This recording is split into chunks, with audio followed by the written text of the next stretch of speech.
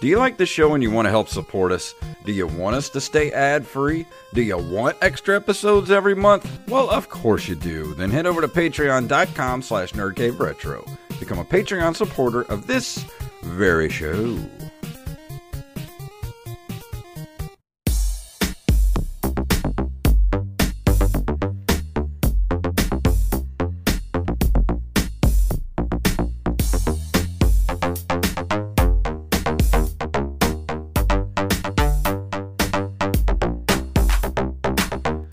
Greetings, programs, and welcome back to another edition of the Nerd Cave Retro Show. My name is Jason Robbins. And I am the Blue Devil himself. Yes. Derek Diamond. And I am Dr. Robotnik.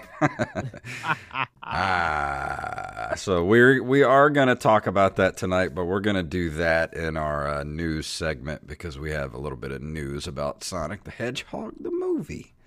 Yeah. So do we want to talk about our week first before we go into the news?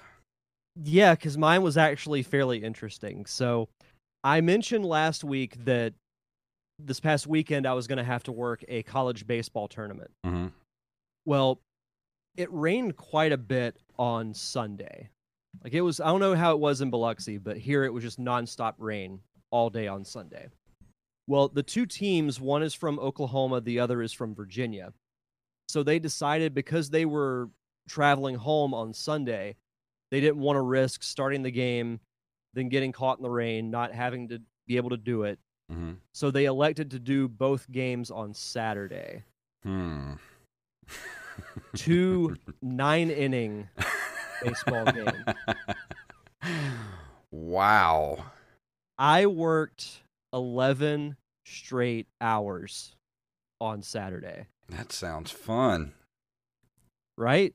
But for the first time since becoming an hourly employee, I hit overtime. Nice.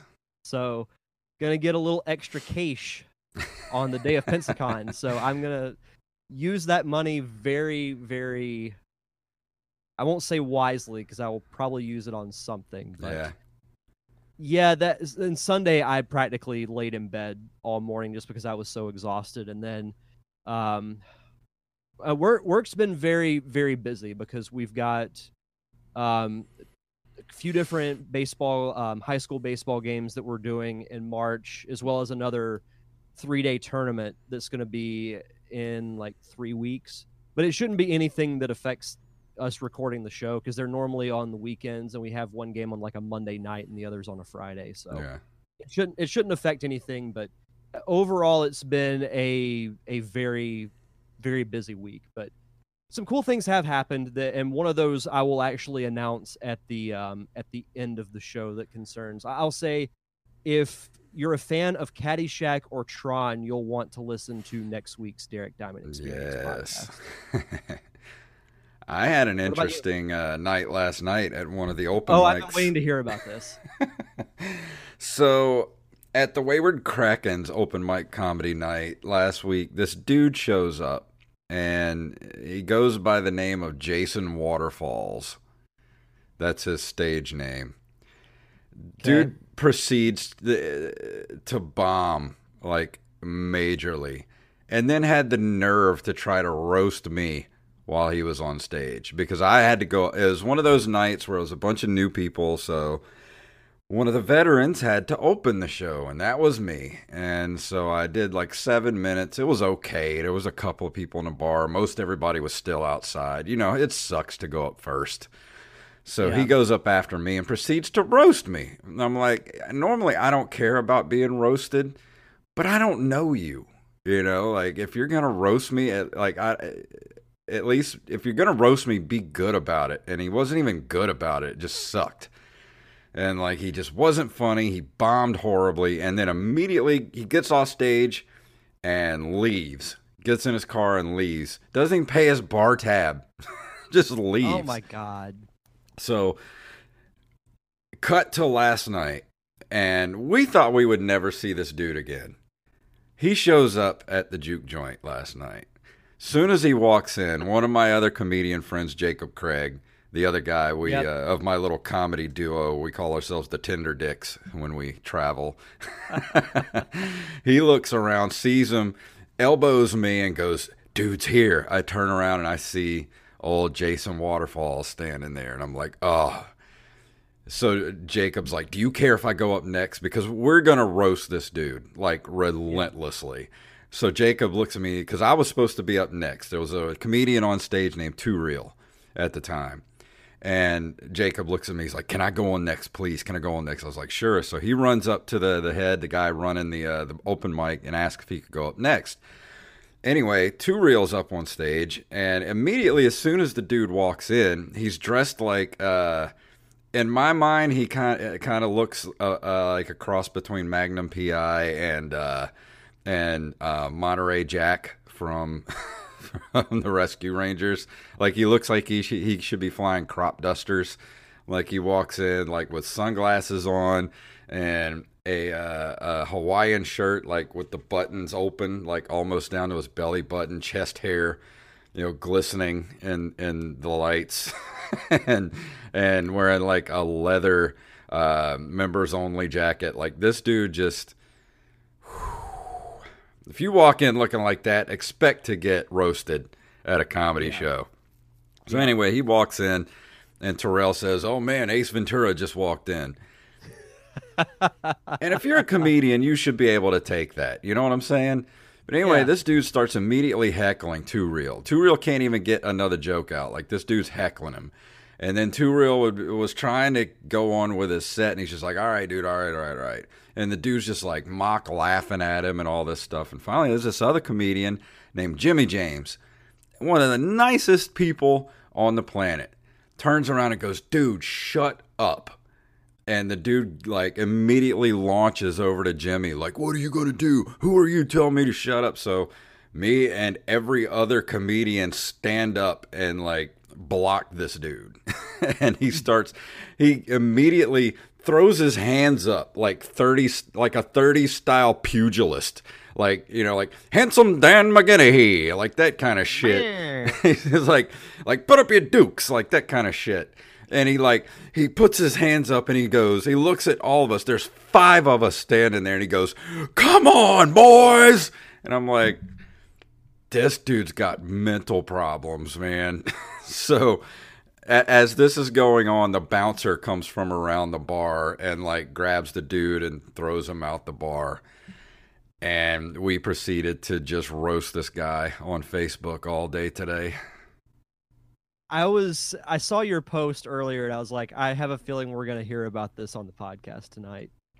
That's the thing, man. If you're gonna dish it out, you better be able to take it. If you're gonna be a comedian, number one of that. If you're gonna be a comedian, if you can't dish it out, then if you can't take it, then don't dish it out. And that dude couldn't take it, man. Like just one dude calling him Ace Ventura, and he flies off the handle. So, this guy. So I guess the moral of the story is he should stick to the rivers and lakes that he's used to. Exactly. I couldn't have said it better myself. And on that note, we're moving into news, shall we? Sure.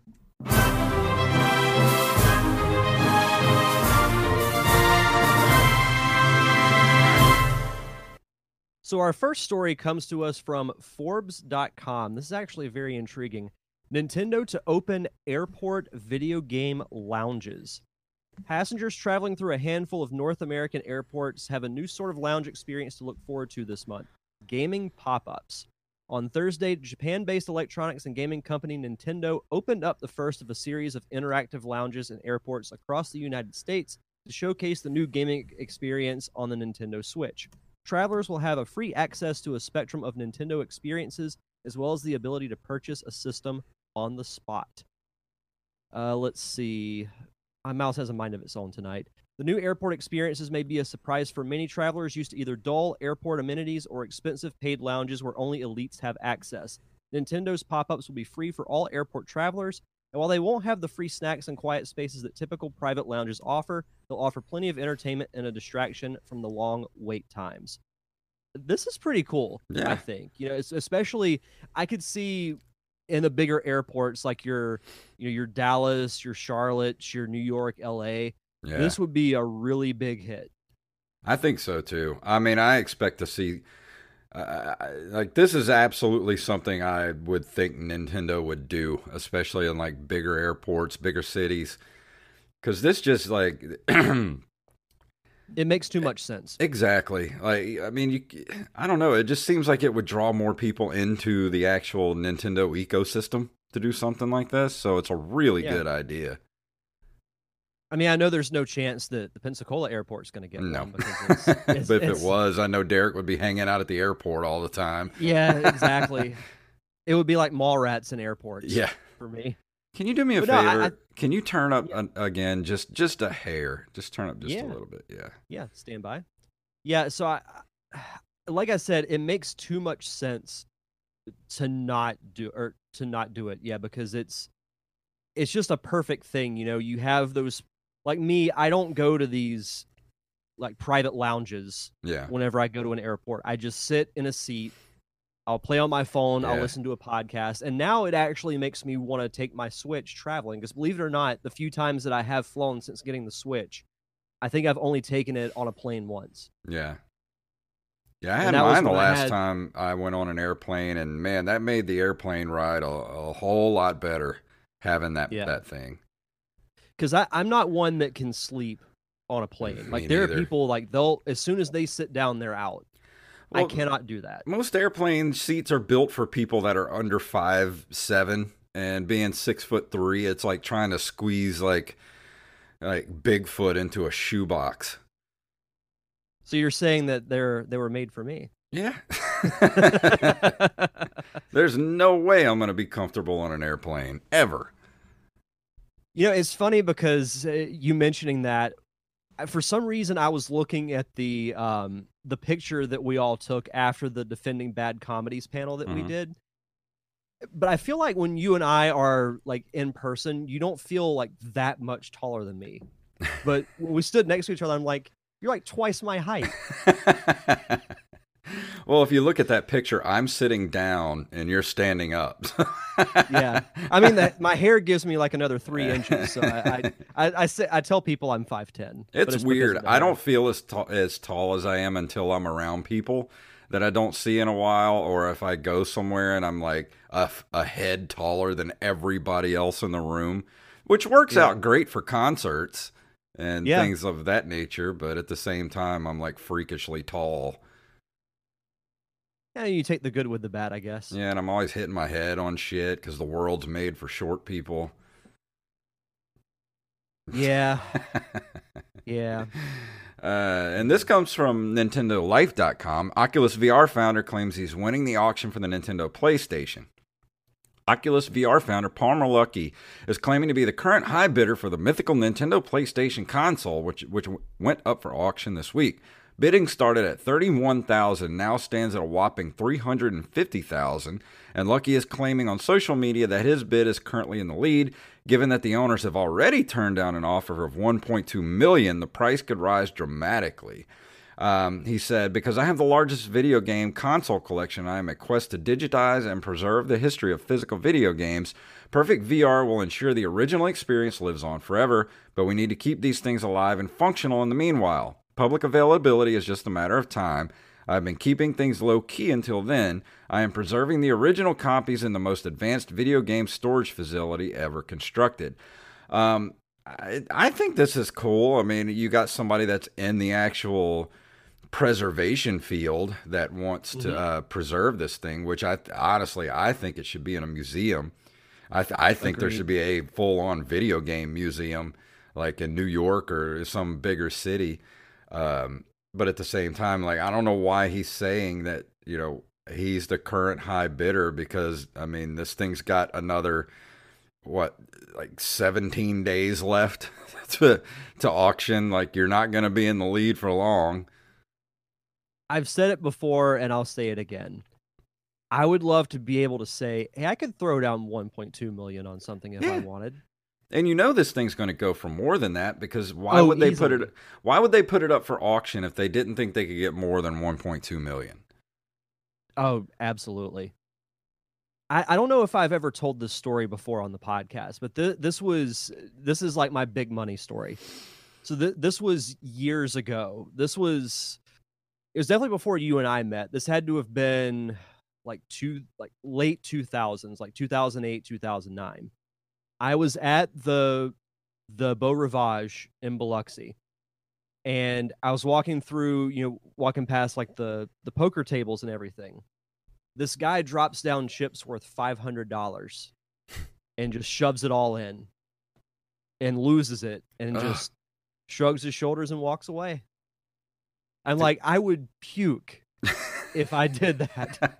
Dude, I cry if I lose $20 on a table, man. Why do you think I don't go to the casino? Yeah. I mean, it's the thing with me and gambling is that I know if I do it, I'm not going to be able to stop. Oh, I'll stop. Once I hit like a $20 limit, I'm like, I'm done. I'm going home. Well, no, like back when I used to gamble like regularly, I remember I won close to $300 doing blackjack, and I started losing it, and then the girl I was dating at the time had to pull me away from the table like, you're done. You're going to lose all of it. But no, this is a really cool thing. I'm with you. It should absolutely be in a museum. Yeah. Of some sort. Like I think that would be. I think New York would be the ideal spot for it. I wouldn't say L.A. because that's more movie based. Yeah. But New York, I mean, I think they have a Nintendo store there as well. Yeah, that's why I was thinking that a video game museum would be perfect. Because you look at New York, you've got like the Smithsonian and all that kind of stuff. Like this seems like video game stuff feels like it should be part of the Smithsonian. Like old consoles, Agreed. Old, game boards, all that kind of stuff. Original artwork, that's to that type of stuff. Yeah. No, I completely agree. And yes, even the cover for Mega Man 1 should be in there. Even though it's the worst video game cover of all time. It is part of history. Maybe not for the right reasons. Yeah. But it is part of history. Well, speaking of movies, so I've been just chomping at the bit for a week to talk about this. So our last story comes to us from cinemablend.com. Sonic the Hedgehog's director can't and won't stop celebrating its record-breaking opening. Over President's Day weekend, Sonic the Hedgehog defied all expectations with a record-breaking performance at the box office. Naturally, everyone involved with the film was thrilled, and star Ben Schwartz, who voices the titular character, and director Jeff Fowler both took to social media to express their gratitude. Well, as Sonic's box office continues to rise, Jeff Fowler won't stop celebrating the film and its record-breaking opening. And he made a really nice post on Twitter of him with several of the cast and crew members and said, "There's one word in my head this morning, and it's gratitude. Thank you to all the amazing people that helped make the Sonic movie, and most importantly, thank you to the fans for sticking with us and delivering an extraordinary, record-breaking weekend. Much love to you all." So I guess this is where we'll get into the review of the movie. Yeah. So I was able to go on opening night, and as I got to the theater, I started feeling nervous for the movie. I'm not gonna lie, I felt more nervous for this than I did the last Star Wars movie. Oh yeah, because I was in my mind, I'm thinking I really want this to be good, but I think there's a good chance that it won't be, because we all know the track record with video game movies. Yeah. More often than not, they're complete garbage. But I absolutely loved the Sonic movie. I wrote about this on Facebook, but it was exactly what it needed to be. It was a 90-minute fun ride that's meant for diehard fans of the games who grew up with the character. Kids today can watch it. It was a good movie, I think, for everyone. And to me, the highlight of this movie was Jim Carrey. Oh, yeah. 90s Jim Carrey was back in full force. And I'll be honest, I don't want anyone else to play Robotnik now. It felt like absolutely perfect for that incarnation of the character. It felt like he was full of joy again playing that part. Like it felt like Ace Ventura 2 era Jim Carrey. Mm-hmm. No, it absolutely did. It was like Jeff Fowler said, just be you. Yeah. And action. And I've been trying to rack my brain in the last couple of days about what was it about this movie that worked so well? Because, like you said, this movie's perfect for everybody. Like kids love it. Like we went when we went the Sunday evening. There was like most of it. The theater was kids, and Hmm. they were laughing during the movie. They were really getting into it, and I feel like kids can enjoy it, adults can enjoy it. But what was it about this movie that really like? What I did they think do that was right? And I'm trying to so. rack my brain, and I don't know if it's because it was simplistic and they just kind of leaned into the silliness of it. Well, that's one thing that I think worked to its advantage is they didn't make the story overly complicated, Mm. and it was very much a. And do we want to go full spoilers? I don't know. Do we? Well, here's what we're gonna do. If you haven't seen the movie, fast forward, a good 10 minutes from Yeah, this point on. yeah. Okay, so because I feel like was you have to talk about spoilers to really do this movie justice. So Yeah, it felt like a centralized singular story from beginning to end. And had they not put the post credit scenes that they did, hmm, it could have been a great one off because Sonic got his happy ending. yeah, He made a friend, he has a family, and he's accepted by everyone.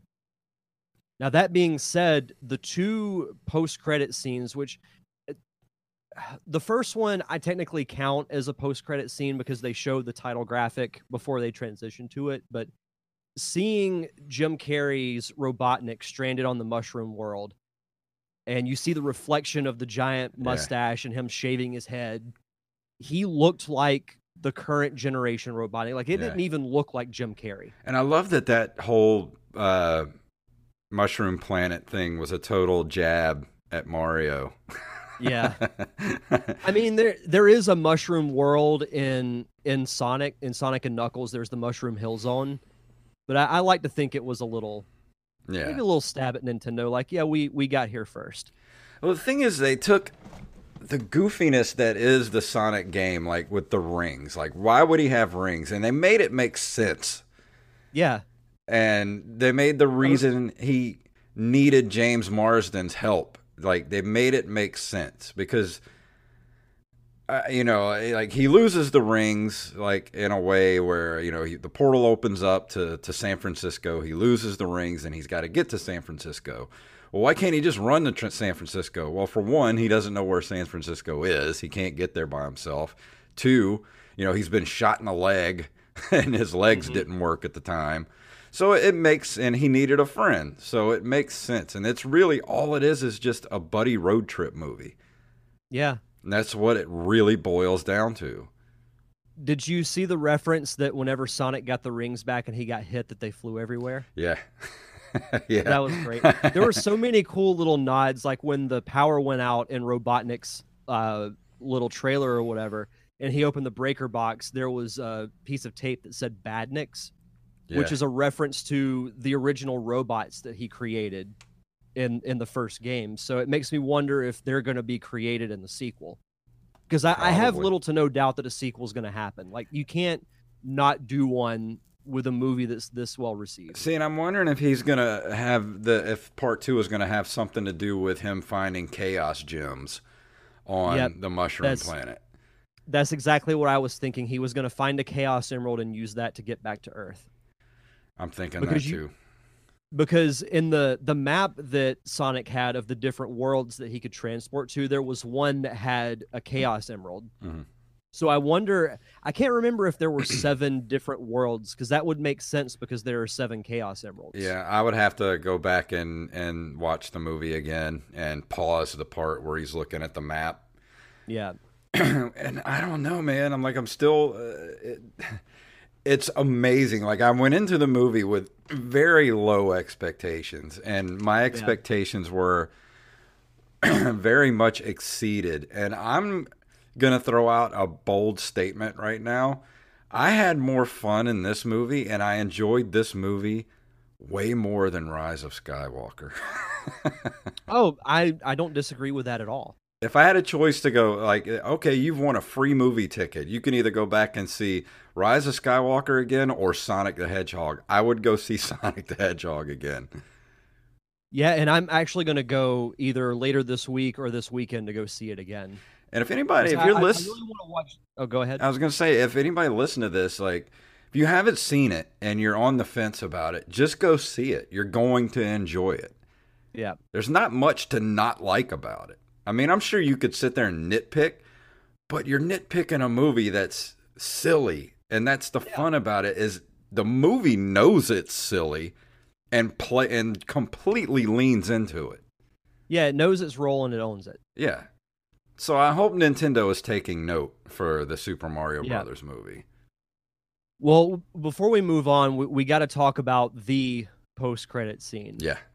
And that is, so everything's all well and good. Robotnik's been exiled to the Mushroom World. Sonic has his home. And then the portal opens up and Tails comes out. Mm-hmm. And that got the loudest reaction out of anything in the entire movie. And he has, one of his tech gadgets that he's known for, and he says, I hope I'm not too late, and then flies into Green Hills. And it's the same lady doing the voice that's been his voice for the cartoons, too. Yep, which I thought was really cool of them to do that. Hopefully, if there's a sequel, they'll just have her reprise the role. Yeah. Oh, I imagine so. Why wouldn't they? But there are so many directions they can go in, because they had so many references. You've got Tails now. It makes you wonder if those two have actually met, which my guess would be no, because Sonic was a kid whenever he left his home planet, and I don't think Tails would have even been born yet. Yeah.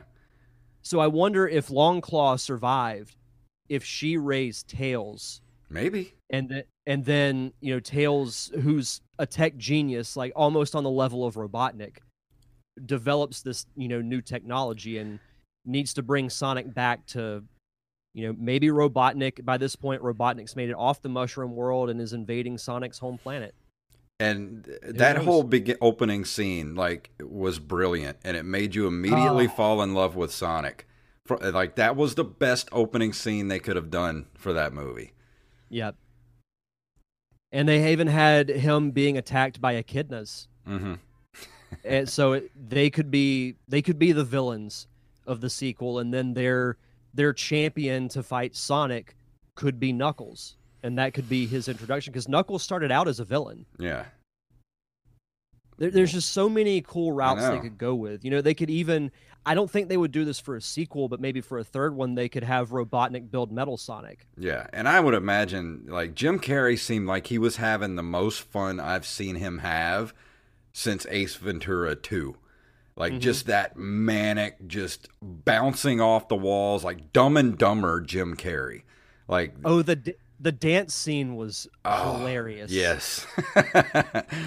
But I can see him playing Robotnik for an entire trilogy. I think he would be totally down for that. He seemed like he was having too much fun.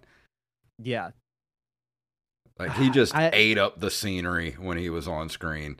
Well, yeah, you were drawn to him every time. I was anticipating him showing up, and he did not disappoint at all. And I was so happy, because I love so many of those Jim Carrey movies from the 90s, like Ace Ventura, Dumb and Dumber, Liar, Liar, The Mask. Yeah. And that brought back memories of that.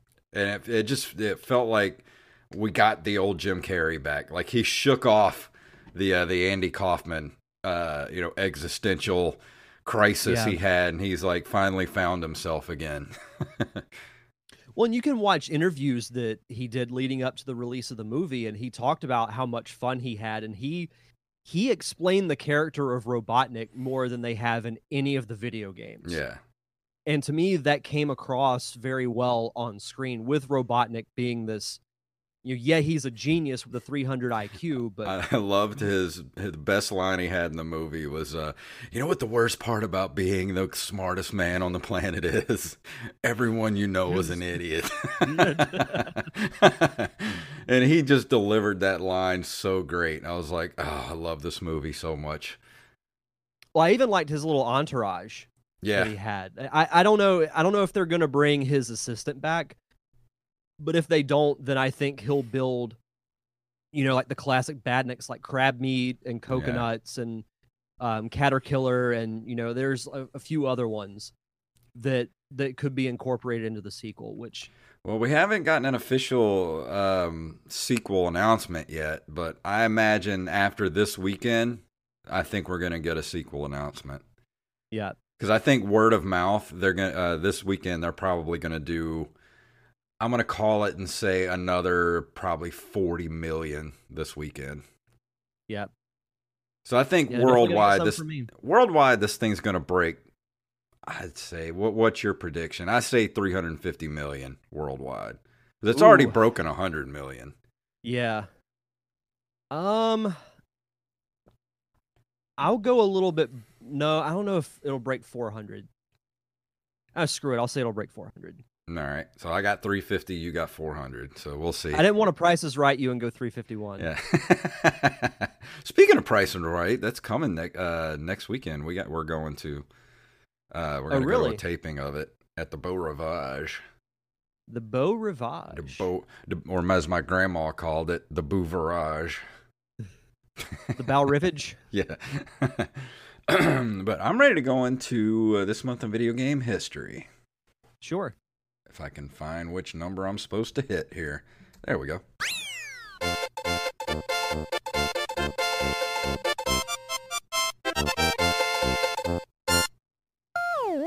In February of 1981, Williams Electronics releases influential scrolling shooter Defender. I loved Defender when I was a kid. I had it for Commodore 64 and Atari 2600.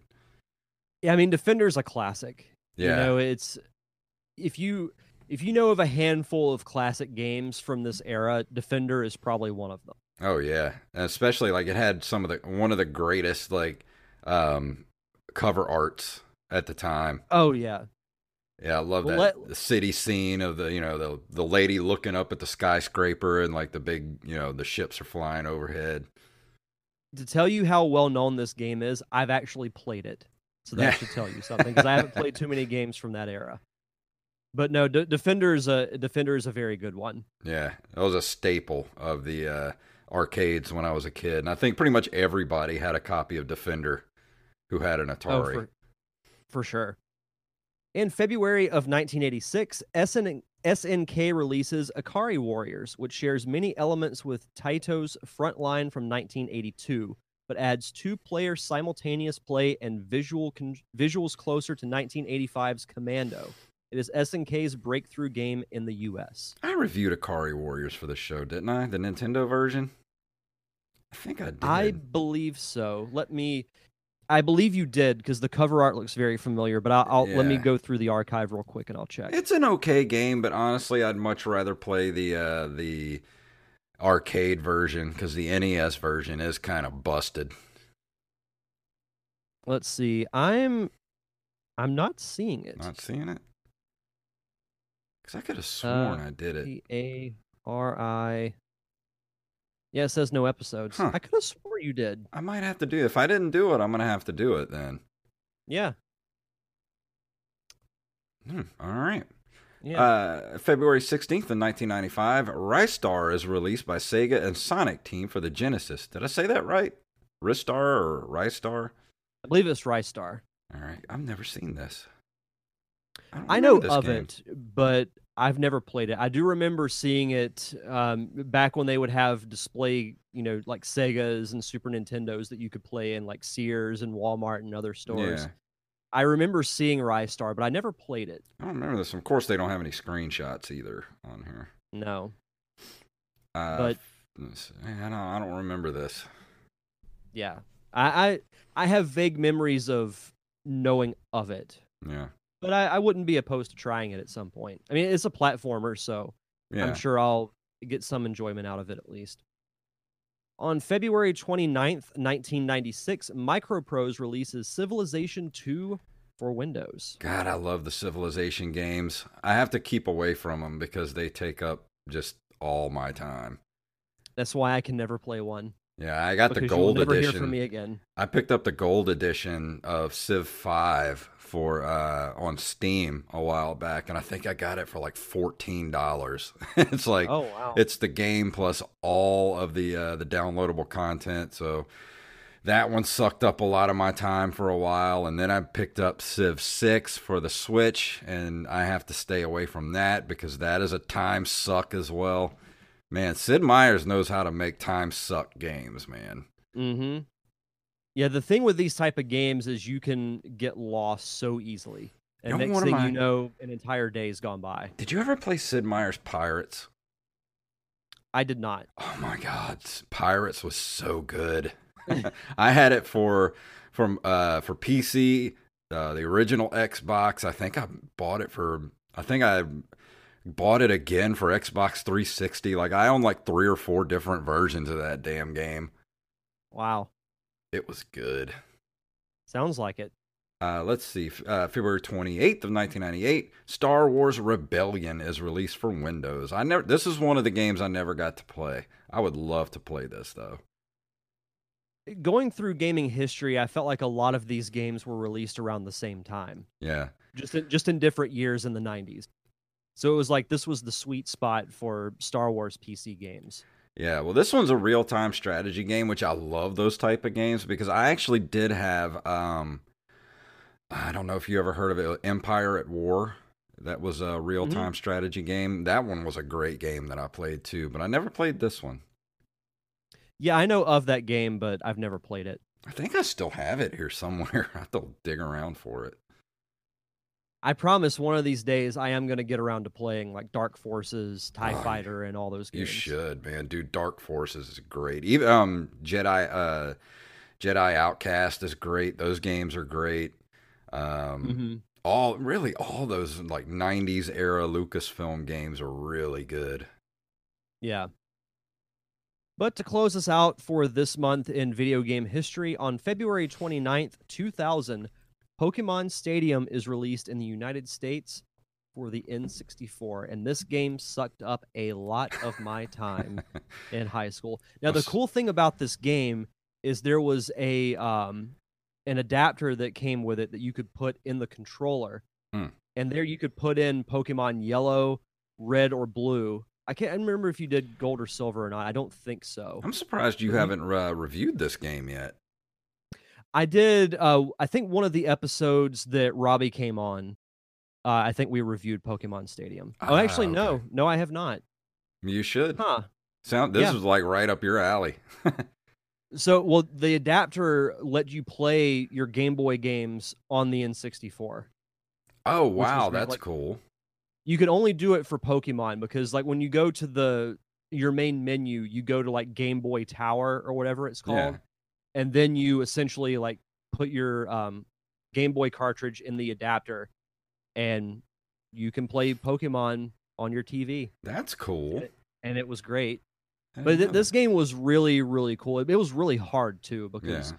you'd have to fight like a super powered Mewtwo, and you'd go through like the Elite Four, which is 4 trainers that you have to fight consecutively Mm. at the end of the game. Like with no Pokemon centers to heal your Pokemon, you just go to one which has like a specialty type, then you go straight to another one, and then so on and so forth until you get through, and then you're the league champion. And then as the epilogue, you have to go try and capture Mewtwo. I think you should definitely do a review. Yeah, I should do that sometime in March. Yeah, I I'm really not sure should. what I'm doing in March. I have to figure it out. Yeah. I got so much backlog of stuff I need to get to. I'm definitely going to get back to the NES for a while after this next review because I got a bunch of games that are sitting there collecting dust. Yeah, same. I actually bought a few Super Nintendo games like a month or 2 months ago that I need to sit down and play. Plus, we got to figure out because baseball is looming, Yeah, so we'll need to. we got to do some bank I don't. shows. Yeah, yeah, because I'm gonna have to do the same for my show probably. Yeah. But still got a little bit of time for that. But that's also partially what the panels at Pensacon are going to be for, which I do have the full schedule in our Google Doc that we will talk about at the end of the show. Oh, yes. We are going to be quite busy. Yeah, you could say that again. But we got some shout outs to get to before we go into our review for tonight. So, Derek, you want to give some shout outs to our Patreon supporters? Absolutely. We want to give a shout out to Axeblade07, John Jekyll, and Daniel Salmon. Thank you guys so much for keeping the lights on for us. If you want to contribute to our awesome Patreon, you can head over to patreon.com/nerdcaveretro. We have a few different tiers, depending on what you would give. Part of that includes choosing games we review, and also us doing bonus episodes. If we get back to the $50 level, we will do an extra episode for you guys every month. So head on over to patreon.com/nerdcaveretro. And tonight we're going to be talking about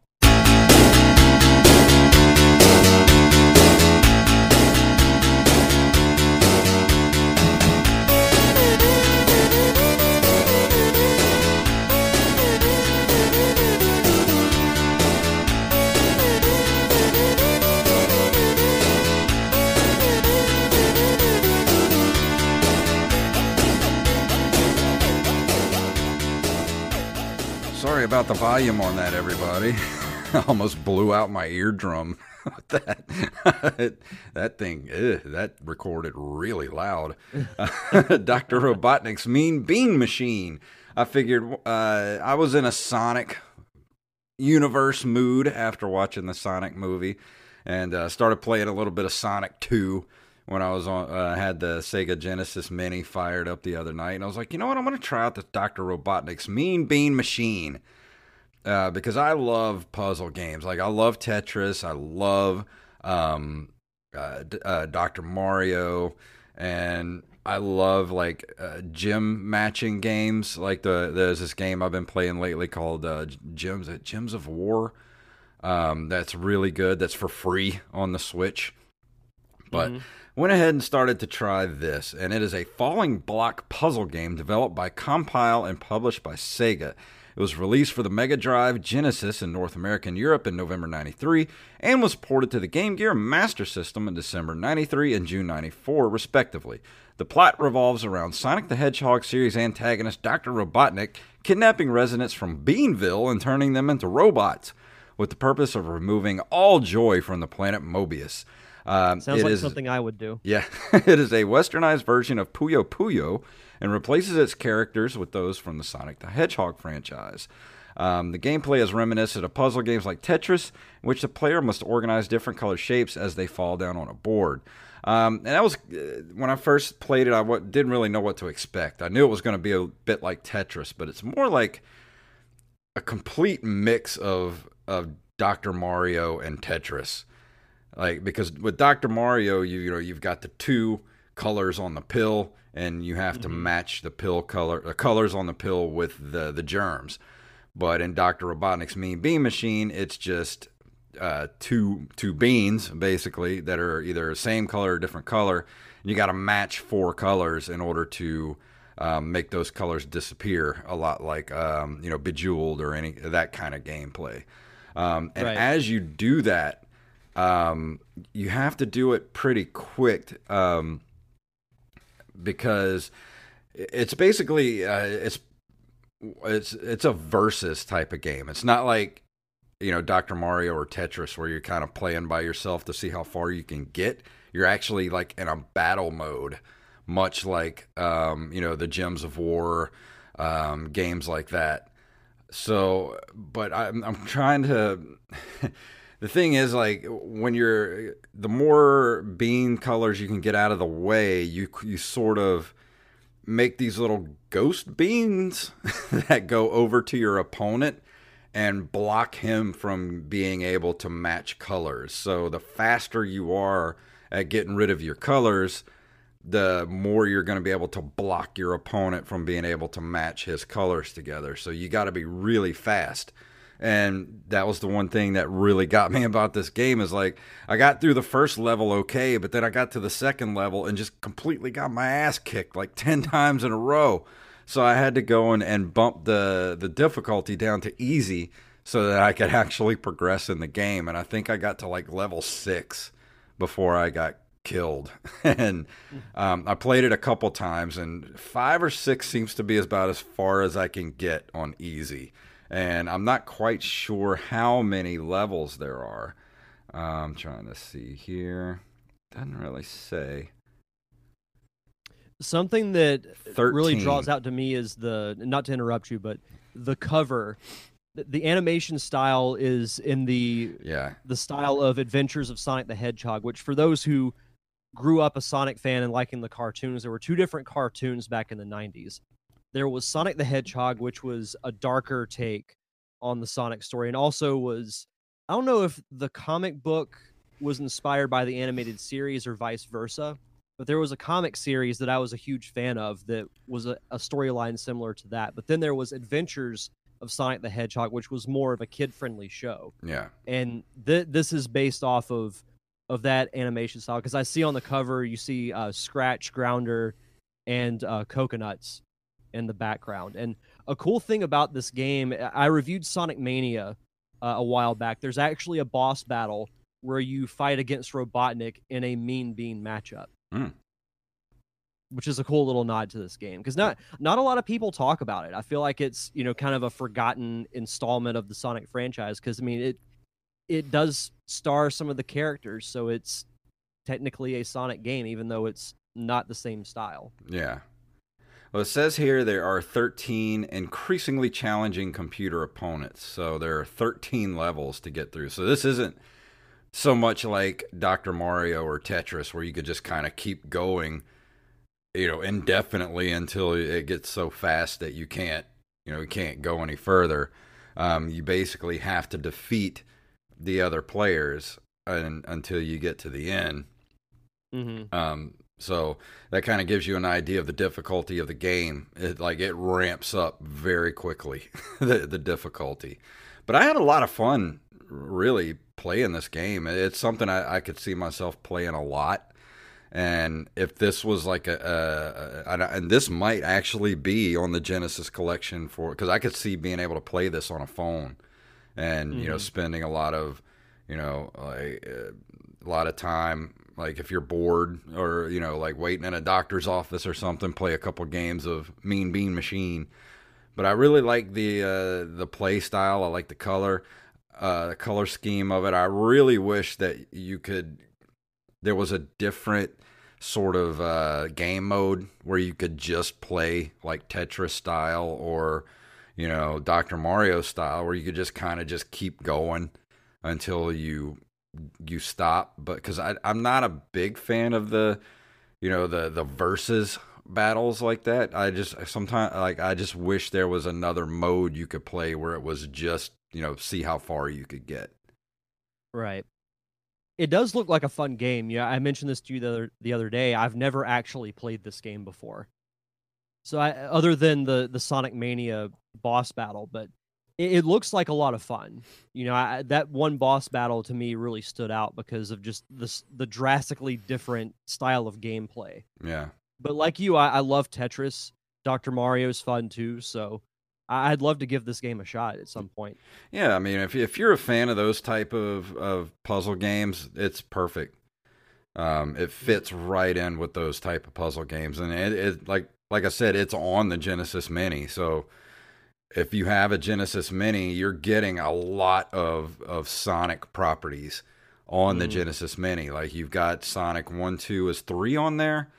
I forgot. I don't think so. I don't think 3 is on there, but you've got the Mean Bean, Dr. Robotnik's Mean Bean Machine. You got Sonic Pinball. Isn't there another Sonic game on there too? Let me check.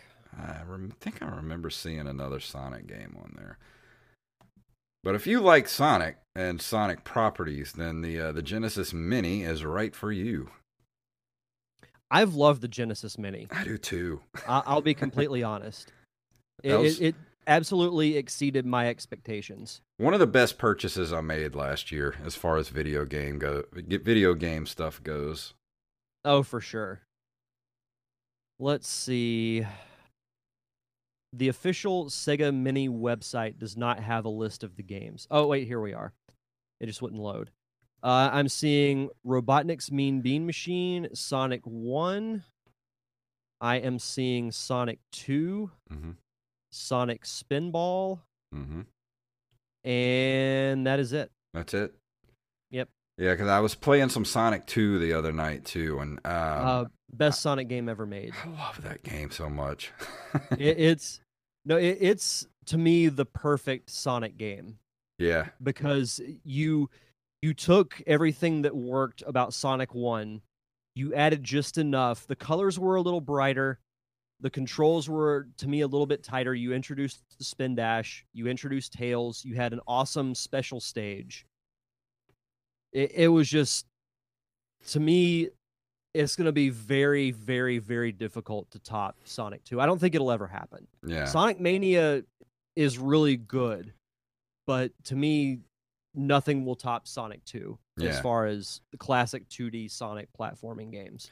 Oh, speaking of Robotnik and Sonic, do you remember? Did you catch it in the movie when he referred to Robotnik as Eggman? Oh yeah. Yeah. I knew they were going to work that in there Yeah. somewhere. But the way they did it was good. Yeah, it was really good.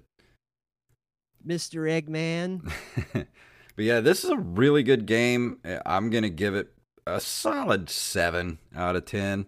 So if you like puzzle I like games, go pick it up, and you can pretty much pick it up anywhere. I think you can get it on the Ultimate Genesis collection, which you can get for. I'm not sure if they have it for PlayStation 4. They might. They do have Ultimate it on Genesis Steam. collection? It was on Microsoft Windows and Steam. 2013, it was released for the 3DS. 2017 game Sonic Mania homages. We got Boss Battle.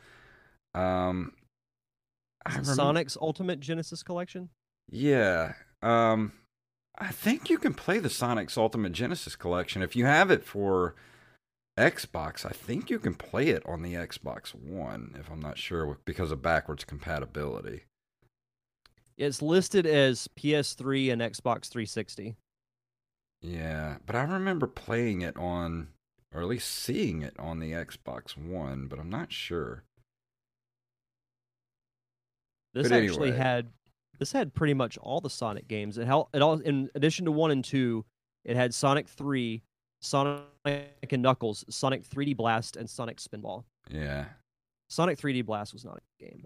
But I would say just go get yourself a Genesis Mini and be Yeah. done with it and have it all. Yep.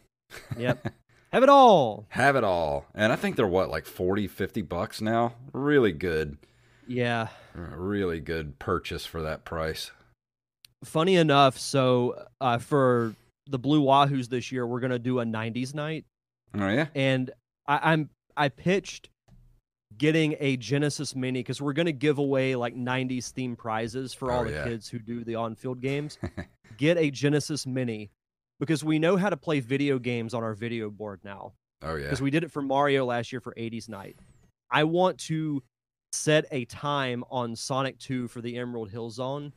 And if a kid can beat my time, he gets a Genesis Mini. Wow, that's a good I might come over there for that.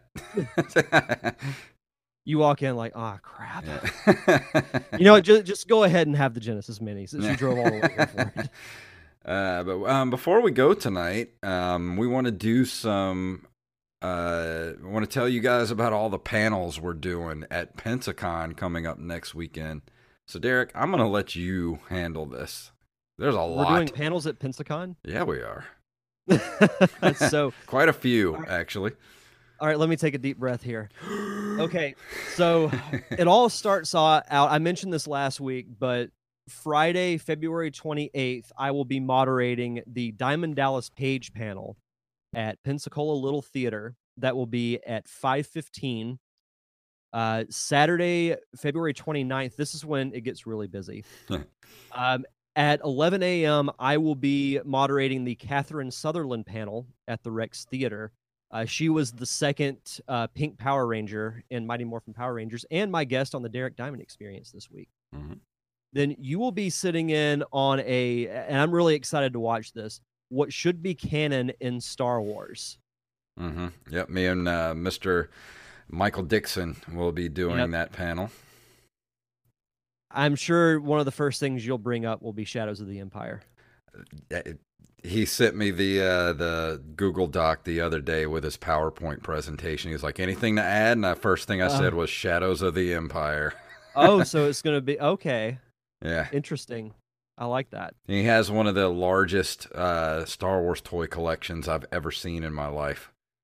Oh, really? Oh, he's got almost everything. That's sick. I told him if it ever comes missing from his house, I didn't do it. Then later on in the evening, you'll be sitting on the Mhm. Stephen King film and TV adaptions panel, which yours truly will be moderating at 5:15 p.m. at the Grand Hotel Room B. We're pretty much living in that room Yeah. this entire weekend. Now, the cool thing about this panel, so we've mentioned Steve Wise on this show. Mhm. He's one of the admins for Pensacon. He has been since the beginning. I don't want to misinterpret or misinform, but I don't think he's ever gotten to actually sit on a panel. No, I don't think so. I think it's his first So- panel ever. So he will be sitting in on the panel, which will be really cool. Yeah. But something I want to do. So do you remember in the Sonic movie when Robotnik shows up for the first time and he's arguing with that military guy about Yeah. being in charge? I want to do that to Steve. Just walk up to him, Steve, are you in charge here? What was your Nope. name again? Wrong. Wrong. Wrong. I'm in charge. What was your name again? Master said, "Nobody cares." It was so good. But then, Jason, Yes. right after that, in prime time, The Coupe We're de Gracie. we're finally in prime time. Defending Bad Movies 2, The Revenge. Yes. 6:30 p.m., Grand Hotel, Room B. If there are two panels that you can choose to be at out of this list, this has to be one of them. Mm-hmm. Because This time. this was, It's this personal. time. If we do one next year, I'm going to call it Defending Bad Movies 3. This time it's personal. Yeah. So, as of, I told you this yesterday or the day before, but fan of the show, Brandon Rutledge, who Mhm. will be attending Pensacon for the first time since 2014, will be sitting in on the panel as well. He was And he they was got- texting me today. He's like, "What should I do to be prepared?" I was like, "Just be prepared to defend some stinkers. That's all you really got to do." All I'll say is, Brandon, may God have mercy on your soul. Yeah. I'm gonna make it a point to pick just the worst of the worst, because the last year the selection of movies were pretty much centered around like nerd pop culture type films. Mhm. This is just gonna be the worst movies I can find. Dude, this is the one thing I'm looking forward to the most out of Pensacon.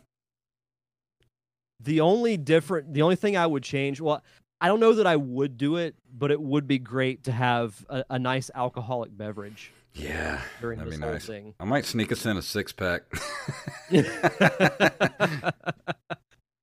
But yeah, that's going to be Saturday, the 29th at 6:30 p.m. Then rolling over to March 1st, if we've recovered from Defending Bad Movies, we'll be doing our Nerd Cave Retro panel again at Grand Hotel Room B at 11 a.m. So we'll be trading in our 6-pack for mimosas. Mm-hmm.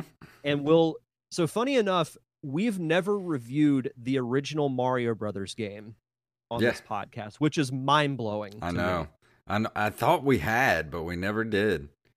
So I had the idea, why don't we do a discussion about Mario? We can review the original game, Mhm. talk about some of our favorites, and then, ask the audience what are some of their favorite Mario games, because there are so many great games to choose from. Mm-hmm. So that'll be a really fun panel. And then I'll be going over to the Sanger at 2:45 to moderate the Butterbean panel, and hopefully I don't get punched in the chin. But that'll be very interesting, because I actually went through a phase growing up where I was a boxing fan, so I know Butterbean's career somewhat. So Ask him what it was like to knock out Johnny Knoxville. So this is what I want to ask him about. So back in the very early days of the Attitude Era in WWF at the time, they did this segment called Brawl for All, where it was like boxing, and it was completely unscripted and everything. And the guy who won it His name was Bart Gunn. At WrestleMania, he had a boxing match against Butterbean, and he lasted about 15 seconds. Like, it took just one hit, and he was out on his feet. Wow. It was insane. But then at 4 o'clock, you and Wally will be sitting on the Star Wars sequel trilogy panel at Grand Hotel Room B. There may or may not be a fan there asking about the ending of Rise of Skywalker, just FYI. Yeah, okay. And then to close out Pensacon, this is actually going to be one of the last panels of the entire weekend. I will be heading back over to PLT to moderate the D. Wallace panel. So I know that's a lot of information. I'm going to post it on the Nerd Cave Retro and Derek Diamond Experience Facebook and Twitter pages. Yeah. So anybody who's coming out can set their schedule accordingly. Mm-hmm. And there's a lot of panels we're going to be at. So between the two of us, get that's ready. four a day. Yeah. Because I'll be, Saturday and Sunday I'm doing 3. I know Saturday is packed, so yeah. Well, we got to find some Saturday's gonna time be a lot of to fun. go eat at some point in there. I know we got to do McGuire's Yeah. at some point. Like it absolutely has to. I mean, I think we could do either Friday or Saturday night. I think Definitive Friday Bad night we Movies, could. Whenever you're done with the DDP panel, we should do that. Yeah. Yeah, for sure. Because that'll end at 6, so yeah, still plenty of time. Sounds good to me. We'll work it out. Well, anything else you want to throw out there before we leave tonight? I think I'm about done. Just Pensacon month continues on the Derek Diamond Experience. I mentioned I've interviewed Catherine Sutherland, one of the second Pink Power Ranger from Mighty Morphin Power Rangers. I interviewed her and also did a really cool Power Rangers roundtable segment that goes along with that. That if you're listening to this episode, the day it comes out, Derek Diamond Experience will be out as well. You can check it out on all podcasting platforms as well as YouTube. And you can follow me on social media at D Diamond Podcast. Fantastic. Well, I'm going to go ahead and play our music here.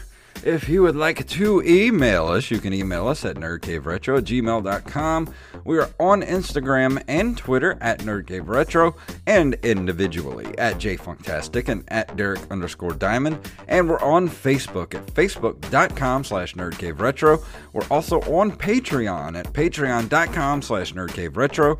If you can, go throw us a couple of bucks a month, even just $1. That'll help keep the lights on. And if we get back to that $50 level, we will give you guys those extra episodes every month that you love so much, like the commentary tracks and whatnot.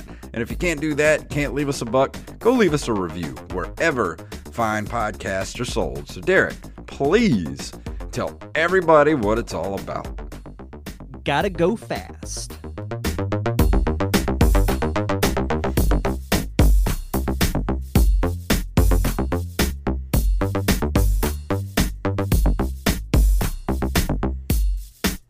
I have spoken. Monkey!